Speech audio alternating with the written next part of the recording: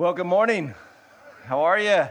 As I was looking around, I was daring you. I would kind of like, don't do this, but I was like going to play that little intro again, and I dare you not to do this. You know, I was looking around, and everybody was kind of doing this, and it was like, that's pretty cool. Hey, look to your neighbor and next to you or behind you, in front of you, and say, man, you look good. Have you been working out? Go ahead, look at him. Go for it. Say it. Have you been working out? Now, some of you just rolled your eyes at me at that. That was supposed to be encouraging. That's what you come to church for, to get encouraged, right? Hey, if you've never been here before, my name is Cal, and I'm the campus pastor here. And normally when I speak live, I'm up there. But because of the topic that we're going to talk about today, I'm going to be kind of down here. Is that okay? Can you still see me all right? I kind of want to be next to you. I want to be down where you live a little bit here for the next few weeks. And we're going to be talking about this subject for 3 weeks in a row. I want to tell you right up front that it's the most exceptional 3 weeks of the short history that we've had here at Hayward, as well as all of Crossroads. We're one church, two locations. So our broadcast location, some of you would say our main, we don't call it our main, but the original location is in Fremont, and it's been there for 21 years. We're only 4 months old, so there's a big difference there. So 4 months old, look around, and we're doing fairly good, but we could do better. Would you agree? Come on, we could do better. So we're moving, and I want to show you because this is a huge 3 weeks, and you'll see why as I give more into this. But for our Fremont campus, they're moving into a new worship center this next 3 weeks, and we actually have a picture of that, if it'll come on the screen, of the new worship center. How about that? So some of you are like, I don't know what the difference is because I've never been there before, and that's okay. So we'll keep you updated, and when they're doing that, they're moving in for 3 weeks, and into the grand opening is next month as well.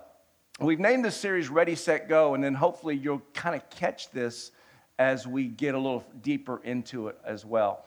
So inside of your program, you should have some note sheets, and I really want to encourage you to take notes because people that take notes really go to heaven, all right? I want you to know. Just kidding. But I really want you to take notes because you retain more when you write. Have you ever figured out you retain more when you write? And so don't just fill in the blanks. If something that kind of hits you that I've said that's not there, or, you know, we really honor God, and sometimes God speaks inside of our spirit, inside of our heart, and he may say something, hey, I want to write that down. Something comes to your mind. So we're going to talk about this topic today in the Ready, Set, Go series, but today is about ready. I'm going to ask you this question, are you ready? And some of you are going to go, ready for what? Well, as I said, we're 4 months new. I like that better than 4 months old. We're 4 months new as a campus, okay? And we're being discovered by our community. And in today's age, there's so many ways to communicate that we're trying to figure out the best way to communicate that we're actually here to get exposure. The best way to do that is through you. You know that, don't you? The best way to communicate is right here. We've got all this digital stuff, and we got billboards, and we got phones, we got Facebook, we got all that stuff. But the best way to communicate is right here. So that's how we're going to do this. So I think it's time for us to talk about really getting serious. And some of you picked a great day to come because this is the day we're going to talk about turning the corner as a church, period, in all directions. So this is the day we're going to talk about really getting serious and look at why do we even do this? Why do we come into a school, transpose, if you will, transform an auditorium? This is a lunchroom. You're actually in a lunchroom. And every now and then you come in here and smell stale pizza, you know. And if we didn't come in like 3 hours before you got here, which a whole team does, and I think every now and then we need to give that team a round of applause. They come early, like 6:30 every Sunday morning, and they blow it away, don't they?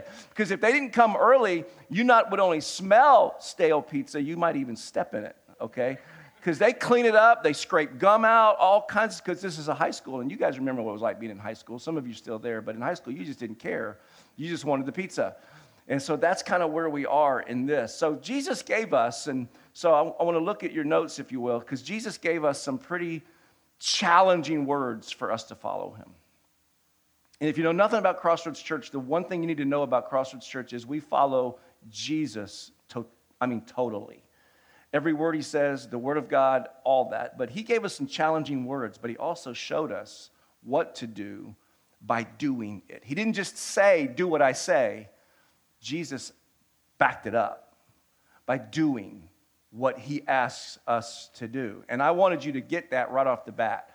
Because it's one thing to follow someone that claims to be God, and he just tells you to do what you need to do, but never did it. This guy did it. And he backed it up with those words, with those actions and all those words. So today we're going to look at one example, really deep, of how he changed the world through people. And we're going to go deep into that. And then we're going to ask this question that this is what today's really all about. We're going to answer this question. Are you ready?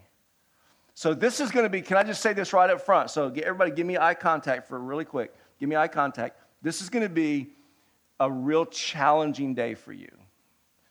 I mean, how many of you ever played sports before? Raise your hand. Played sports. And the coach looked at you. That's about all of you. Can I see that hand? Those hands again? Wow, I'm impressed. So you've all been coached in some way. How many of you had a coach? Because all of my coaches said this, and I played sports right on through college, but they got really intense in college. How many of you heard this before? I need 110% of you. Come on, how many of you heard that? I used to think, how do I give more than 100%? How do I do that? I don't know, but you had to figure out a way if you're going to make the team or you're going to beat whoever. That's where we're at today as a campus. It's going to be that kind of a challenge to you. It's going to be a 110% challenge to you as a Christ follower today. So we're in John chapter 4. So if you got a Bible, you can get your Bible out. Some of you still carry a paper Bible. That's pretty cool. Or you can get your iPhones out, and you can look at John chapter 4 on your iPhones or your iPads, or you can use your eyeballs on your note sheet or the screens, because those scriptures will come up. But I want to set this up for you in John chapter 4, because in John chapter 4 there's a story, and then Jesus says something that's kind of familiar, but it's all in context, and I don't want to take anything out of context just to prove what I'm saying, all right? I want to give you the whole contextual thing, because it'll make a lot of sense if I do this. So what's happened here is Jesus had 12 disciples. And those guys disciples means learner. He had 12 people following him, learning how to do this, and that's kind of what we are. And those disciples followed him everywhere, and they took over and started the church eventually. But they were traveling, and they were pretty tired. And in this moment, the disciples went one way, and the Bible says in John 4, Jesus was pretty tired. He was weary from traveling from one place to the next. And so he saw a well, and he went and sat down next to a well. And back in the day, and sometimes even in Asia, I've been in Asia. I'll talk about that a little bit later. My oldest daughter lives in Asia. And so the wells are really like the center of the community, and they're like the hub. That's where people go, and you get all the gossip. It's kind of like the water cooler of the office. Can I say that? And you get all the gossip and all the stuff that's happening at the well. So Jesus sees a well, but nobody's there because it's not the time of the day to go to the well. There's a certain time of the day. But he goes and sits down, and he's tired. And as he sits down, there's a Samaritan woman. Now, if you know anything about biblical history, Jews, which Jesus was, Samaritans hated each other. If we think we have a race problem in America, that's romper room stuff compared to this. Jews and Samaritans, a Jew could not even say the word Samaritan. They hated him that bad when you look at the history of this. So a Samaritan woman comes at the wrong time of the day to draw water at the well, and we'll see why in just a few moments. And Jesus breaks the barrier of this prejudice and asks a Samaritan woman, and not only does he break the barrier of race and all that's going on in that tension, but in Asia, especially the Middle Eastern part of it, men and women didn't even talk much. I mean, it was a big thing going on. So Jesus broke two barriers by asking a Samaritan and a woman, hey, I'm tired, I'm weary, would you give me something to drink? And the woman was kind of blown away at this. So Jesus did some more talking, and this brought up a conversation. Are you familiar with the story? Anybody familiar with the story? Jesus brought up a conversation by asking about her family. Oh, that was like, what? You could have asked me anything, Jesus. You could have asked me about the weather. You could have asked me about the age. You could have asked me about the Giants. None of them are doing good. You could have asked me anything, but you asked me about my family. Why? Because she was embarrassed by this family. And she goes, I don't know if I should talk about that. And Jesus said, you know what? You're right, because you've been married 5 times. In other words, you don't do relationships very well. And Jesus said, the man that you're living with now is not your husband. In other words, you're shacking up with somebody now, thinking that this is going to fix everything. And the woman looks at Jesus and says, I perceiveth thou to be a prophet. In other words, only a God could know this information about me. And that's why I'm at the well at this particular hour when nobody's here, because I didn't want anybody to bring that up. But Jesus always brings stuff up that we don't want to talk about. He really does. He's the master at that. He always puts his finger on things in you that you don't want to be exposed, because he's always trying to make you better than you are. And the only way you can get better than you are is to expose things that keep you from being better. Does that make sense? And Jesus wants to expose that stuff in us. Not to harm us, but to bring it out of us so that we can become who he wants us to become. So the woman says, hey, you must be a prophet. And this conversation actually comes from a conversation he had earlier. I put it in your notes, that Jesus is talking about the water that he gives versus the water the well brings. And in verse 13, look at your note sheet or the screens. Jesus replied, anyone who drinks this water, speaking of the water in the well that you draw out of the ground, will soon become thirsty again. We know that, right? He says, but those who drink the water I give will never be thirsty again. It becomes fresh. It bubbles up. It's like a spring within you. It will give you eternal life. You will stop having to try to find people or things in the world to fulfill what they can't fulfill. That's what Jesus is saying. And so the first thing Jesus says, you can put this on your note sheets, the first thing Jesus says is you can now drink something that brings real, deep fulfillment. It's available to you. You can stop searching for it. You can just drink what I offer. That's what Jesus said. See, friends, listen to me. That, if you're on a journey to find fulfillment, that right there, that statement is what Christianity, that's why we're doing this. That's what Christianity is all about right there. Even though, listen to me, all hell is breaking loose in your life. Has that ever happened to any of us in here? Even though it is really breaking loose in your life. Outside is going crazy. You could have lost this, lost that, lost a job, lost a friend, lost a loved one, even lost your health. It could be breaking loose. But something on the inside is happening very powerfully. Very powerfully. So I want to show you what this means. See, because even though all hell could be breaking loose outside, there can be a powerful peace, a powerful calm that's happening inside of you. Am I making sense?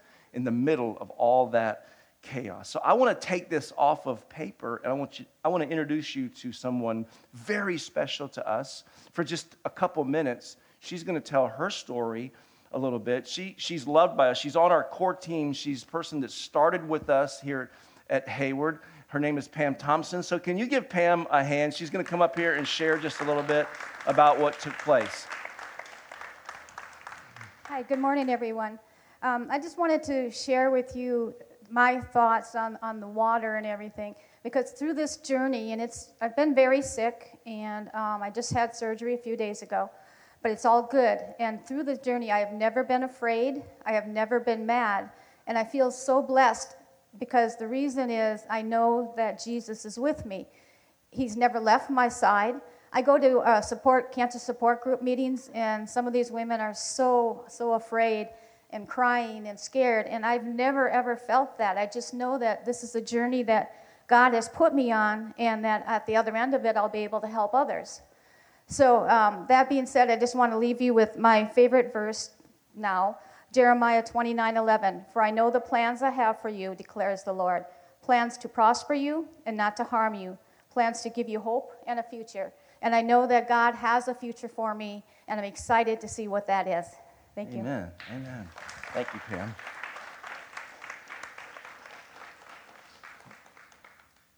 Pam had told me earlier, she goes, I know that verse is my favorite verse because the plan was to be on this Hayward core team. As soon as we launched the Hayward core team, Pam found out she had breast cancer. and went immediately into these brutal treatments that kind of zapped the life externally from her. But we all saw the life internally within her maintained. And I thought, what a beautiful moment to share as we're talking about the water that only Jesus can give you. So you can go through stuff. The world can fall apart around you, but it doesn't have to fall apart in you. And that's what this water does. That's what Jesus gives to us. And this woman at the well, this is not a parable that Jesus told. This was an actual encounter that Jesus had at the well. And this encounter with Jesus changed this woman's life. I mean, I need you to really hear that. This encounter changed her life. And I want to ask you a personal question. Have you had an encounter with Jesus that literally changed your life from the inside out? Or do you just weekly have an encounter in church? There's a big difference. Are you with me? There's a huge difference. Because you can have an encounter in church every week, but still feel the chaos that the world's driving you inside of you. And Jesus can take that away from you. You know, I need to say this because coming to church, this is a school, so you know what church is, right? Church is when we gather as people. But coming to church doesn't make you any more of a Christ follower, even though you come every week, than going to Taco Bell makes you a taco. Are you with me? You can go to Taco Bell every day and you'll not, I hope, not turn into a taco. Even though they say you are what you eat, you're not, okay? You're not. And I want to ask you that one more time. Have you personally had this encounter? And you're going to see why I'm so passionate about this question in just a few moments. Because this woman's life was changed. And something completely different happened. This woman was at a well at an hour of the day and nobody else was there. Remember all that background we gave. Okay, because she didn't want anyone to see her because of her past. Let's pick it up in John chapter 4, verse 27. This is in your notes as well. And I'm going to read a little bit and talk a little bit. Is that okay? I'm going to read a little bit and talk a little bit, and you might have to fill in some stuff, but we'll get through this in a way that really makes sense. And just then, in verse 27, his disciples, those guys that were with Jesus, came back. Remember, they were separated. They went into town. He stayed at the well. They came back. Now, before I go on, remember I said I'm going to read a little bit and talk a little bit. John, the disciple John, wrote this. That's why the book is called John, okay? But he wrote this later. This wasn't written as it happened. He's reflecting on this story. It's kind of like you go on a vacation. Let's just use Hawaii. And you go to Hawaii and you come back and you're telling someone your story. The thing that you don't tell in your story, or the thing, yeah, I think I've got this right. The thing you're not going to bring up are the things you didn't do. Does that make sense? Because you don't go to Hawaii and come back and tell the story. Yeah, I had a great time, Derek, because I didn't go to the waterfall. I didn't get that trip in the plane. I didn't get the parasail. You don't tell things that you didn't do. You tell things that you did do. Am I making sense? And the only reason you say things that you didn't do is that you would regret that you didn't do it. Yeah, Derek, I did this. I jumped off that. I went here and I sailed there. But, man, I wish I would have done that. And that's kind of what John's doing here. I want to set this real life story up because this is why John wrote this way. Because it says they were shocked when they came back to find him talking to a woman. But, there's that big but in there, okay? But none of them had the nerve to ask, what do you want with her? Why are you talking to her? In other words, why did John put that in the story? I believe what I just told you, that John regretted that they didn't ask this question at the time. Because see, they're disciples, and as disciples, they're learners. And when you're learning under someone that's like Jesus, because they called him rabbi all the time, you want to learn as much as you can, so you would see this happening. This is a woman, a man's talking to all alone. This is a Samaritan, you're a Jew. Why are you talking to her? I would want to know that question if I'm under Jesus. Am I making sense? But they didn't even ask that question. I want to know why. And John's regretting this. Why are you talking to her? Verse 28, the woman left her water jar beside the well and ran back to the village, telling everybody. This is how we know that this woman's life was really changed. She was there at the hour she was because she didn't want anybody to see her. After the encounter, she wanted everybody to see her. Has your life been changed like that? Where you want everybody to know, man, something's different about me, guys. And I'm going to tell you. I'm letting you know what's different about me. You got to come see what I'm involved in. That's what I'm saying, guys. We're changing some things because we're challenging you. Who's the last person you've actually invited to be with you when you encounter Jesus? Or I told you this is going to be real challenging. Or is this just become like a routine thing for you now? This is what we do on Sunday. Or you're here today because somebody invited you. And that's an awesome thing. I'm trying to challenge you in the sense of what this woman did, and I think we see the contrast in this. She's telling everybody, the end of verse 28, telling everybody. I don't know how big this town was, but everybody she ran across, you got to come see a man. You got to come see a man. That's what it says. Come see a man who told me everything I ever did. This man that I met at the well who talked to me, he was a Jew. I'm a Samaritan. He's a man. I'm a woman. He read my mail. This dude asked me stuff, told me things that nobody but a God could tell me. This dude read you got to come see this man. So, verse 30, the people came streaming. I don't know how many people, but I'm sure there was a lot of people because this is a memory that's seared in John's mind. There's a lot of people coming from the town to see Jesus, streaming to see him. Then look at verse 31. Meanwhile, the disciples who were just like dummies on a log here, didn't get it, urging Jesus, hey, Rabbi, eat something. Now, it doesn't take a rocket scientist to figure out that wasn't good timing. Are you with me? That just wasn't good timing. Jesus, and so Jesus turns this into a teaching moment, as Jesus always does. He turns this into everything. And Jesus replied in verse 32, I have a kind of food that you know nothing about. Because they didn't get it. They're still trying to get him to eat the cheeseburger they brought from town. Come on, Jesus, you've been tired. That's why you didn't go with us. Eat something. And Jesus says, well, you don't understand. Time out. You saw the lady. You didn't say something. You saw the town. They're coming. You see them coming, and you're worried about if I've had dinner or not? I got food that you don't know anything about. That's what he's saying here. He's teaching them here. But they still miss it. They still miss it. Look at verse 33. Did somebody bring them food while we were gone? They still don't.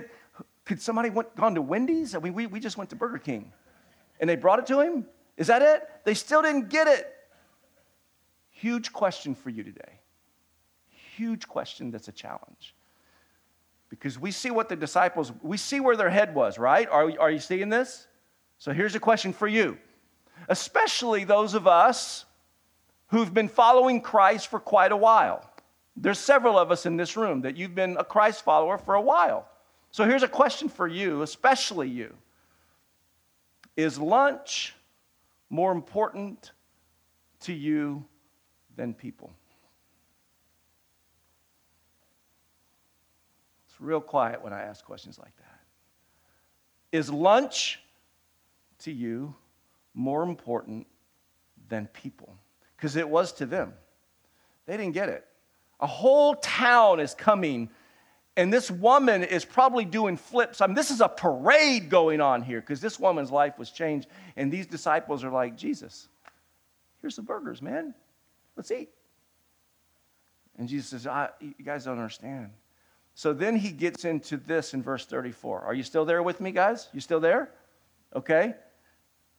He explained. So this is, you've heard these stories, but this is the context of it. My nourishment, in other words, my food, comes from doing. Remember when I said Jesus can tell us what to do, but he also did it? Comes from doing the will of God who sent me. In other words, what fulfills me the most is doing that which God has asked me to do. That's my food. I'm not even hungry anymore. I sat here because I was tired. I sat here because I was thirsty. It's all gone because I had an encounter with a woman, and I gave her some water that only I can give, and that is what fuels me. Does that make sense, guys? That's what fuels. I'm telling you something. When you bring someone that's far from God to church with you, when you bring someone that's far from God to a Bible study, or you talk to someone who's far from God and you see that the lights are coming on, nothing fuels you more than that. Nothing. You're not hungry anymore. You don't care about anything else.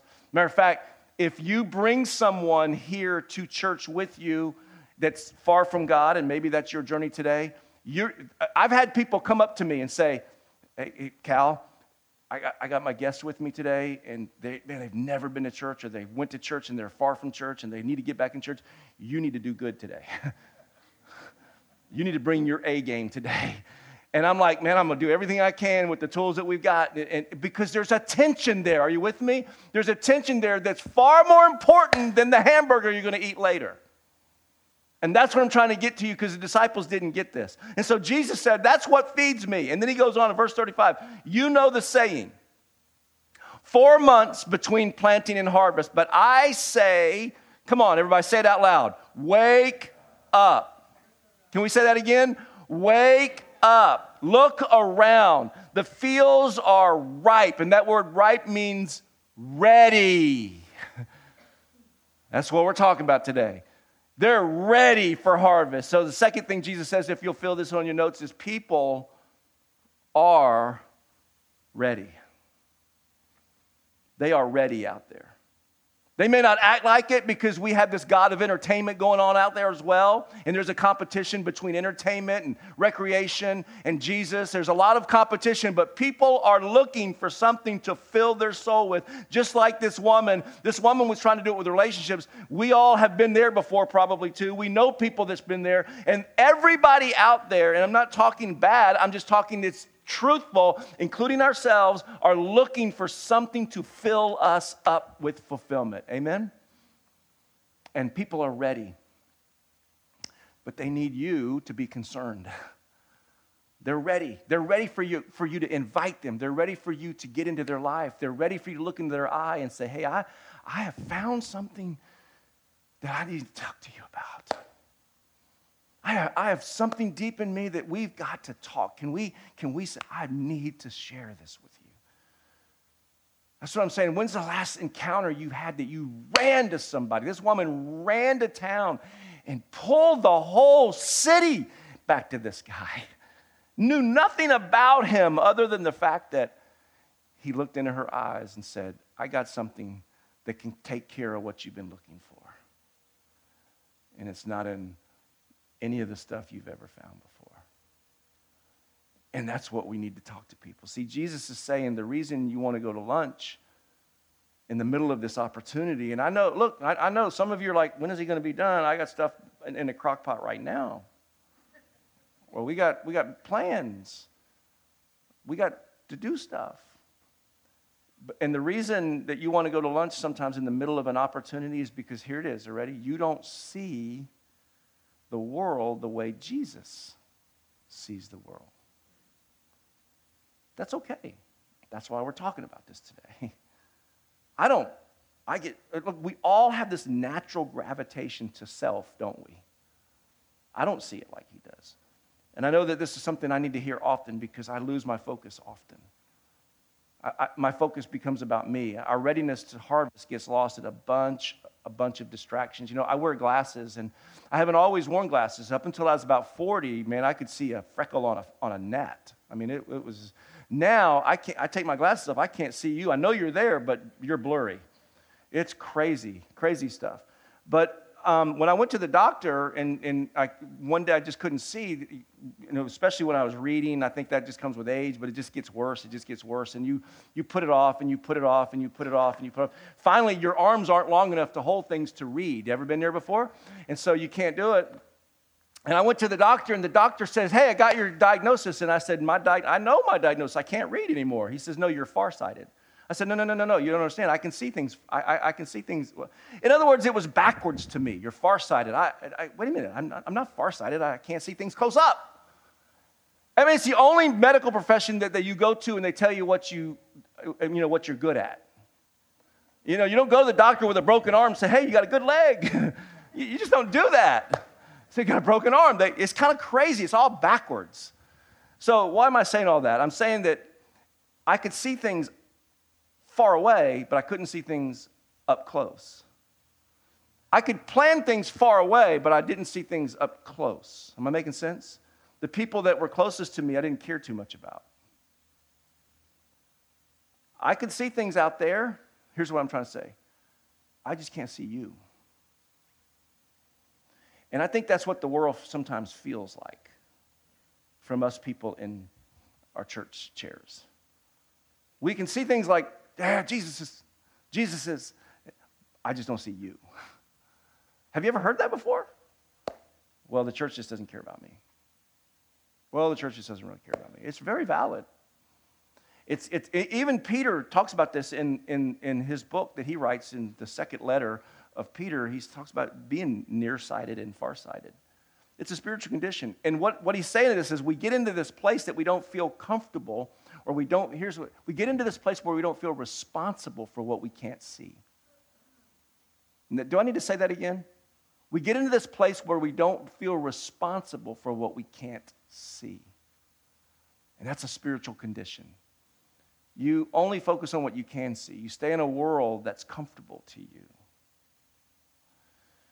So Jesus was saying here, guys, focus.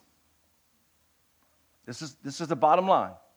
Focus. Because I'm about to wrap this thing up with 3 blanks here in your notes. Focus. You want to eat lunch, but the whole town needs hope. Did you hear me? Jesus saying, focus. Put your glasses on. Don't just be comfortable with what you can't see. Focus. You want to eat lunch. You're actually concerned for me to have lunch, but there's a whole town who needs hope. You want to eat lunch, but there's 5 million people in the Bay Area that needs Jesus. Can we talk about that a little bit? You want to eat lunch, but there's 200,000 people in Hayward that's never set foot in a church. Can we talk about that a little bit? Let's focus. That's what he's saying. So what happens when we live this way? What happens when we don't live ready? Number one, you ready to write? Number one, what happens when we don't live ready? We get blinded by our own needs. We get blinded by our own needs. And I'm going to fly through these 3 things here because we begin to think that God is just for us. He is for you, but not exclusively. Can I say that? God is for you, Pam, but not exclusively. That's what gets churches in trouble because we get inward. I heard someone say just this morning when we were talking about this, said, hey, you know what? They were talking about their brother or sister somewhere in another town. Yeah, our church is really small, but I like that. That's when you're just seeing you because that's comfortable. I'm here to tell you that this isn't about numbers. This isn't about pride. This isn't about ego. There should never be a small church unless we break it up into pieces all over town. Because every person is important to God, and that's what this story represents. It's how a lot of churches become very ingrown and no concern about the outside. When we lose our readiness, we lose our mission. When we lose our readiness, we lose our mission. We get blinded by our own needs. Here's a quick test. Check your prayer life. Anybody pray? Do you pray? Check your prayer life. Is your prayer life me, I, me, mine, my family, is your prayer life all about you? Here's another way to test this. If your prayers, every one of them in the last 30 days were answered, wouldn't that be awesome? But listen, if your prayers in the last 30 days were answered, would they change the world or just change you? That's how you know if you're farsighted or nearsighted. Would they change the world or just change you? We get blinded by our own needs, don't we? And Jesus saw this in these guys. He said, guys, we gotta focus here. So if you're not careful, you'll live that way, and it will cause you to live like this. Number 2, insulated and forget about other people. You'll live insulated and forget about other people. This is really easy to do because, guys, listen, this is the Bay Area. I know it's expensive to live here. I thought I'd get an amen on that. It's expensive to live here. But we live a pretty good life. Are you with me? We live a pretty good life. How many of you drove to church today? Come on, you drove here. How many of you have more than one car? Raise your hand. Yeah, over half of us. We live a pretty good life. And yet we still complain about it. We live a pretty good life. And the moment you think that that's not good, the moment you think that your life isn't, oh man, this really sucks and I should be, the moment you think that, here's what you should do. You should go on a missions trip with the church or some organization to a third world country. This changed my life probably about 17 years ago because I got really insulated. I'd been other places military, but I'd never been other places mission-wise. Went to Guatemala City with a missionary friend of mine. And I'd never seen anything like this in my life. And he took us into the city. Guatemala City is a huge place. And we went into the city dump. And we drove a 15-passenger van into the city dump. And we're driving around, and we get out the van, and we're walking. And about four of us, because we're in these groups, about four of us here, about four of us here. About four of us is walking over here, and some guy comes out and pulls a knife on us in the dump and asks us, what are we doing there? Because that's his territory. This wasn't gang related. This was food related. He thought we were trying to steal what belonged to him. And the missionary gave us some interpretation. He said, no, wait, we're just here. We just want to pray. We want to meet some needs. We've got some stuff in the van we want to actually give to you guys. He said, oh, come on. I met two families in this place they call the Lost City. They live in the city dump. I met two families of 5 that live in a refrigerator box. They live there. Little kids, 2 years old. One of them 18 months old. They know nothing else. That's all they know. They try to chase down. You ever been near a dump and the birds that fly over there? They try to chase down birds. And if they can catch one, that's a good meal that night. And we're just cringing with that. You live a pretty good life. What happens when we don't live ready is we get pretty insulated. And we forget that there are other people out there, like that woman in the well, that really needs hope beyond what we can give. And it changed my life forever. The last thing we do when we don't live ready is number 3, we get away from the heart of the one we serve. And if the worship team can go ahead and get ready at this point. Listen, this is where I'm going to warn you right now because this may offend you, and I don't mean to, but it may. So when I say this, I need your eye contact a little bit because I'm really nervous about saying this in church. Jesus loves you more than you can ever imagine. Do you know that? Come on, do you really know that Jesus loves you more? You can't even comprehend his love. I mean, he sent his only son. We know those stories. But he loves you more than you can imagine. But listen to me, look at my eyes. You're not the only one he loves. What am I saying? It ain't about you. It ain't about you. This is going to be tough for you to hear. But listen, here's the real challenging part, okay? Are you still with me? He's not even thinking about you as much as you think he's thinking about you. Some of you just turned me off right there.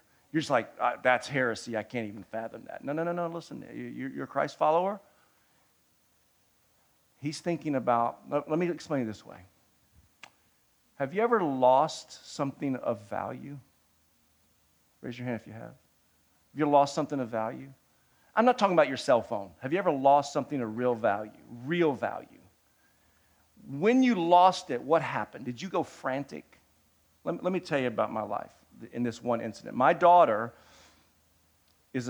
lives in China, and her husband, before they moved to China as a missionary, they're missionaries in China, in communist country, and I'm not going to tell you where because that would be really, another story. But the first time we went there, before they even decided to sign up, we went to shoot a documentary. Because my son-in-law is a graphic artist, filmmaker, all that kind of stuff. We went to shoot a documentary on what it's like to live in communist country as a Christ follower. They got bit by the bug while they were there, then moved back there and lived there for 9 years as missionaries.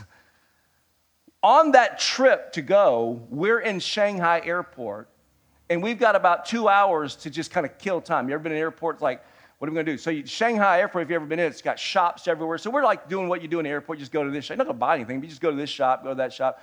And we're looking around, and there's about 48 minutes left before our plane leaves. So we're like, hey, we need to kind of mosey on back to the gate. My daughter turns like pale blue. She says, Daddy. I mean, it's been a long time since my daughter used the word daddy. I can't find my passport, my license, my documents. It's gone, it's missing. I've lost them. Let me tell you, even saying this, there's emotions that still rise up in me. This like, oh my goodness, we got 45 minutes before that plane leaves. And I'm not leaving. This is not like leaving your daughter in Philadelphia. This is communist China. Okay, are you with me? This is a world of a difference. And I'm not leaving. We're going through everything we can get through. We are frantically searching for this document, this notebook that she had. It's like a little whatever portfolio. She doesn't remember where she left it. If she even left it, we went back to the gate. It's not there. We went over here. And nobody seemed to want to help us. And I'm getting irritated at their inactivity. Are you with me? Because nobody seemed, and then we had this language barrier. I can't speak their language, and they don't look like me, and I didn't look like them, so they didn't really care. There's this racial barrier thing going on. And I am messed up because now the time is clicking, and it's clicking fast, and we're running from place to place. We don't care if anybody thinks we're crazy. We don't care if they think we're late. We're running, trying to look, where do we go? Where do we go? Where could it be? Where could it be? And we're asking people, and they're going, wow, they don't know what we're talking about. If somebody would have come up to me then and said, hey, you want to go to lunch? I'd have hit them. That was the disciples. Are you with me? That was their care. There's something valuable lost, and something even more valuable may be lost, and I've got to find this passport. And finally we get to this, and this one couple who's coming back from a honeymoon, that's a younger couple, speaks English and Chinese and Mandarin all at the same time, and it was beautiful because they saw that we were frantic, and long story short, they helped us, and they took us to this place, and somebody had found it and taken it to their lost and found, and the security guards had it, and we get back to the to the gate in time. But as my daughter is coming down the escalator with this in her hand, she looks at me in my eyes and just starts, bawling, crying. Because that which was lost had been found. And we're going to be okay. During that time, the only thing I could think about was my daughter. Does that make sense to you? I've got 2 daughters. The other daughter was not in my head. That's what I'm saying to you. I don't want you to be offended by what I said. He's not even thinking about you as much as you think he is. He's thinking about lost people a lot. There was even a story about that called The Prodigal Son. You ever read that? And when the son came back, the daddy went out and hugged the son, ran down the road. And the reason we know that daddies don't think about too many things that are found, but that which is lost, is because the other son got really jealous. Remember that one? Why don't you think of me like that? I always think of you, but I had someone lost. See, when you lose something, you don't take inventory of that stuff. If you lose your keys, you don't lose your keys and go, well, I at least got my car. You don't take inventory of the things you found. It's all about that which is lost. Guys, there's 5.8 million people within 5 miles of us. And they're lost. But we're comfortable. When's the last time you said, come see somebody? Seriously, this is a turning corner for us as a church. Because we got to determine what's out there is lost, and they need to be in here. You know what I'm saying, don't you? But we can get real comfortable real quick. And I want to close this down because I can go forever there. And next week is even going to be even more detailed in this story.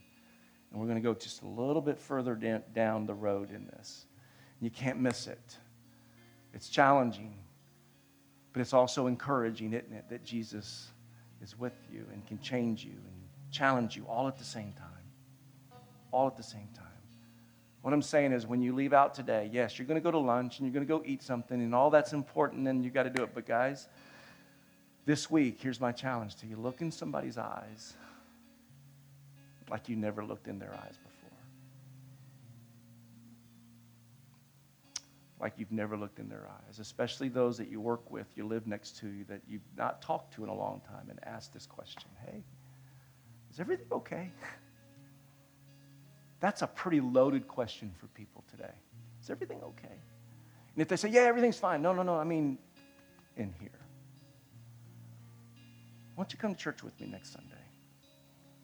I believe that in 3 or 4 weeks, guys, if we really think this through, what we're talking about today, this place can be overflowing.